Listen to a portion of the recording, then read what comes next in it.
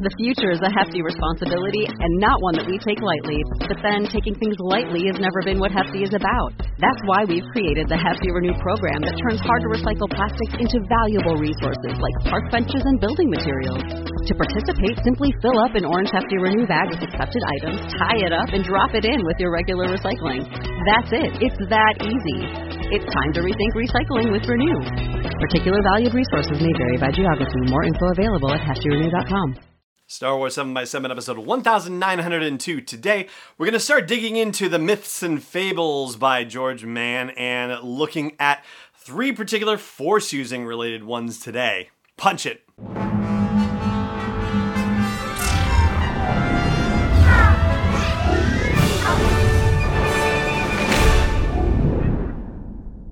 Hey Rebel Rouser, I'm Alan Voivod and this is Star Wars 7x7. Thank you so much for joining me for this episode where we are going to try something dangerous. So we've been told that the book Myths and Fables by George Mann is not to be taken literally. These are stories that would have been passed on over the years and become fairy tales within the Star Wars universe, but they're not necessarily meant to literally depict any particular events within the galaxy. And yet, because of the fact that actual characters that we know and love or know and fear are depicted in Myths and Fables, we're going to talk about them and see what kind of actual reality we might be able to layer on to these stories based on what we already know about the Star Wars saga. And as I mentioned before on yesterday's episode, we're going to be taking these three at a time. So the first two I'm going to talk about are actually connected stories inside Myths and Fables, and they're separated by a few stories within the book. And then the third one is not necessarily connected to that, but we'll discuss that one after the break. So we're not there yet. We're going to talk about the two connected ones, the Wanderer and the Dark Wraith today. And as I mentioned yesterday, these will be spoilery episodes, so if you're not ready for that, then save the show for a later date. But if you're okay with me diving in, let's do it.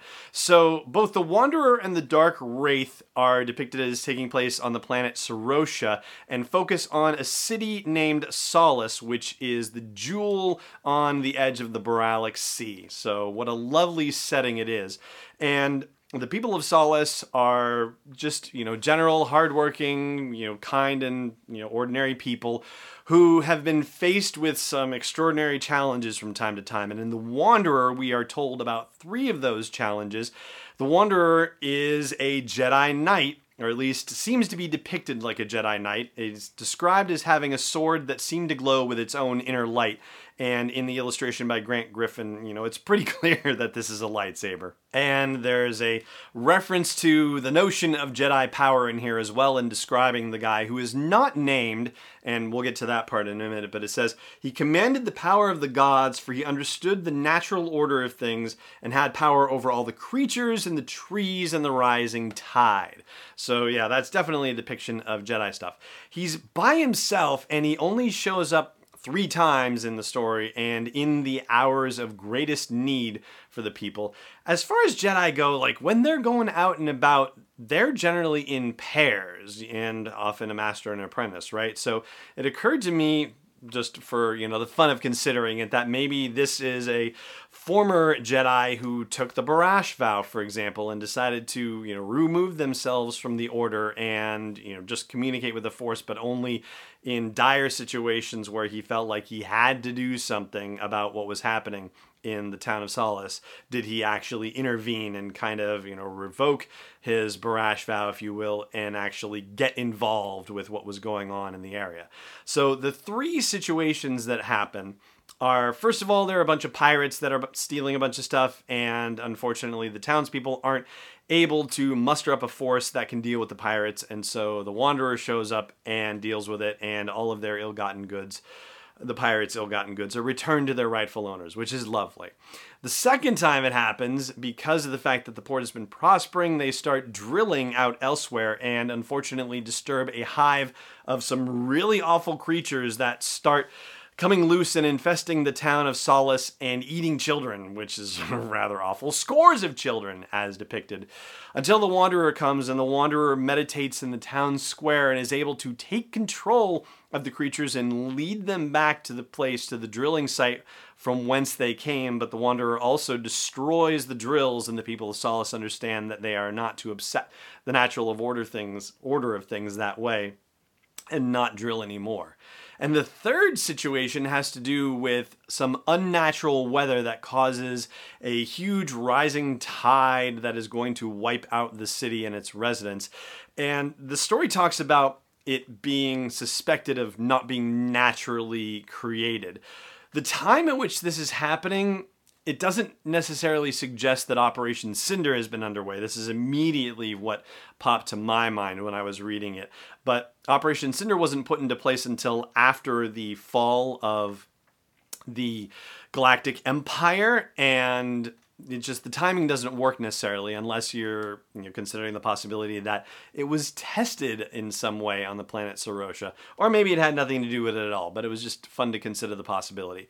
And this Wanderer, this former, current, something Jedi, Gray Jedi, yeah, that's another discussion for another time, comes and in an hour-long standoff holds back the rising tide of water, and ultimately the storm breaks and everybody in Solace is saved. Phew! Now, if we were to try to pin a time on this story, well, I think you would be hard-pressed to say anything other than it can't have happened after 4 ABY, after the events of Return of the Jedi, because, of course, Darth Vader is dead.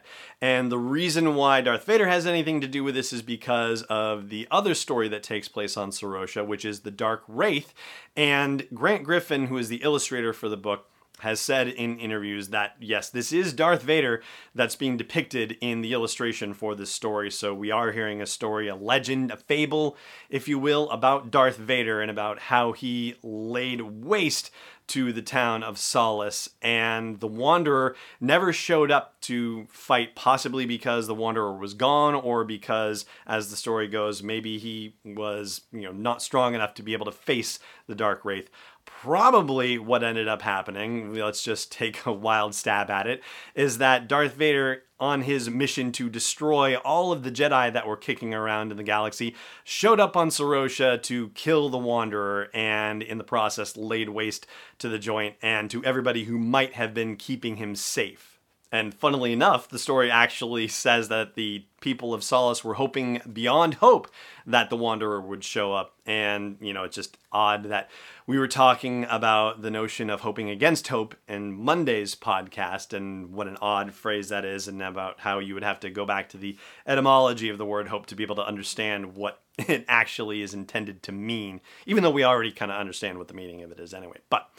So the Dark Wraith is told as a means of saying, here's basically the boogeyman, and here is what he's going to do if you misbehave. So now the Dark Wraith, with his deadly volcanic arm, as it's described, is going to mess you up, both children and adults, if you step out of line.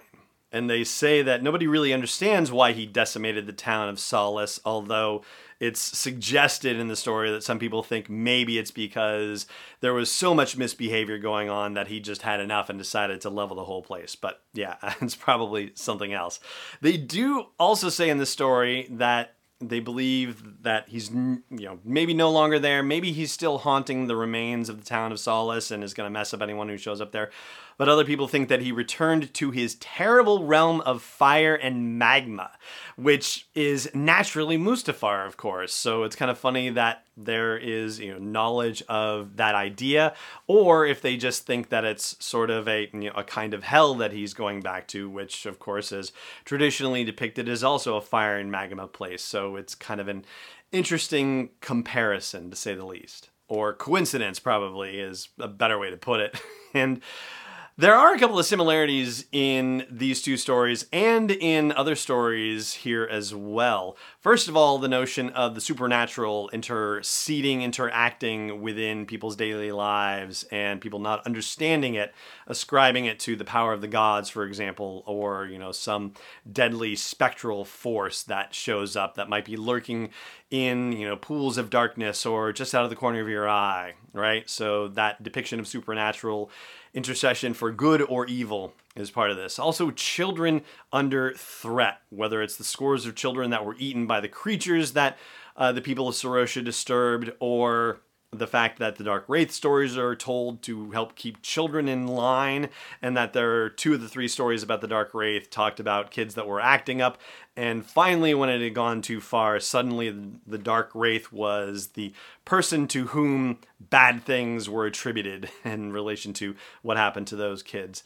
And the third thing is a control of creatures, which doesn't necessarily so much apply to the Dark Wraith one, but it definitely applies to the Wanderer and also to the Knight and the Dragon, which I'm going to discuss after the break. Stay tuned. This episode is brought to you by Constant Contact, the premier email marketing solution for small businesses and organizations.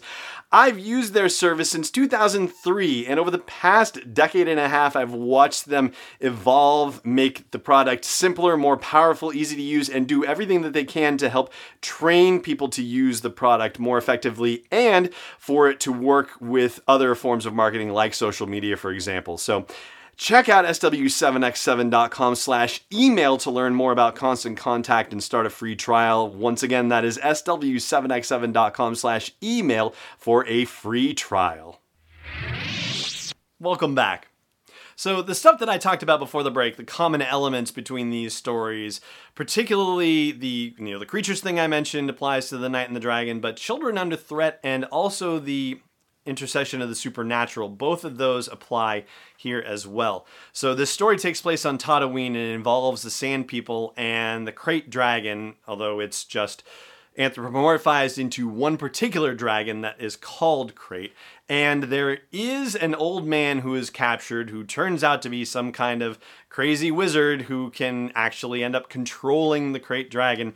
The implication is that this is Obi-Wan Kenobi, of course, and as he is described being particularly old, it sounds like if you were to hazard a guess as to when during his 19 years in the desert this might have taken place, that it might have taken place closer to the events of A New Hope than to the events of Revenge of the Sith, because he is described as being old and having leathery flesh. So, yeah, much more in line with an Alec Guinness Obi-Wan Kenobi than a Ewan McGregor Obi-Wan Kenobi. But again, this whole notion of putting a date on anything is a theoretical exercise, because for all we know, these stories didn't even actually happen, let alone happen the way that they are told in myths and fables. But again, fun to speculate.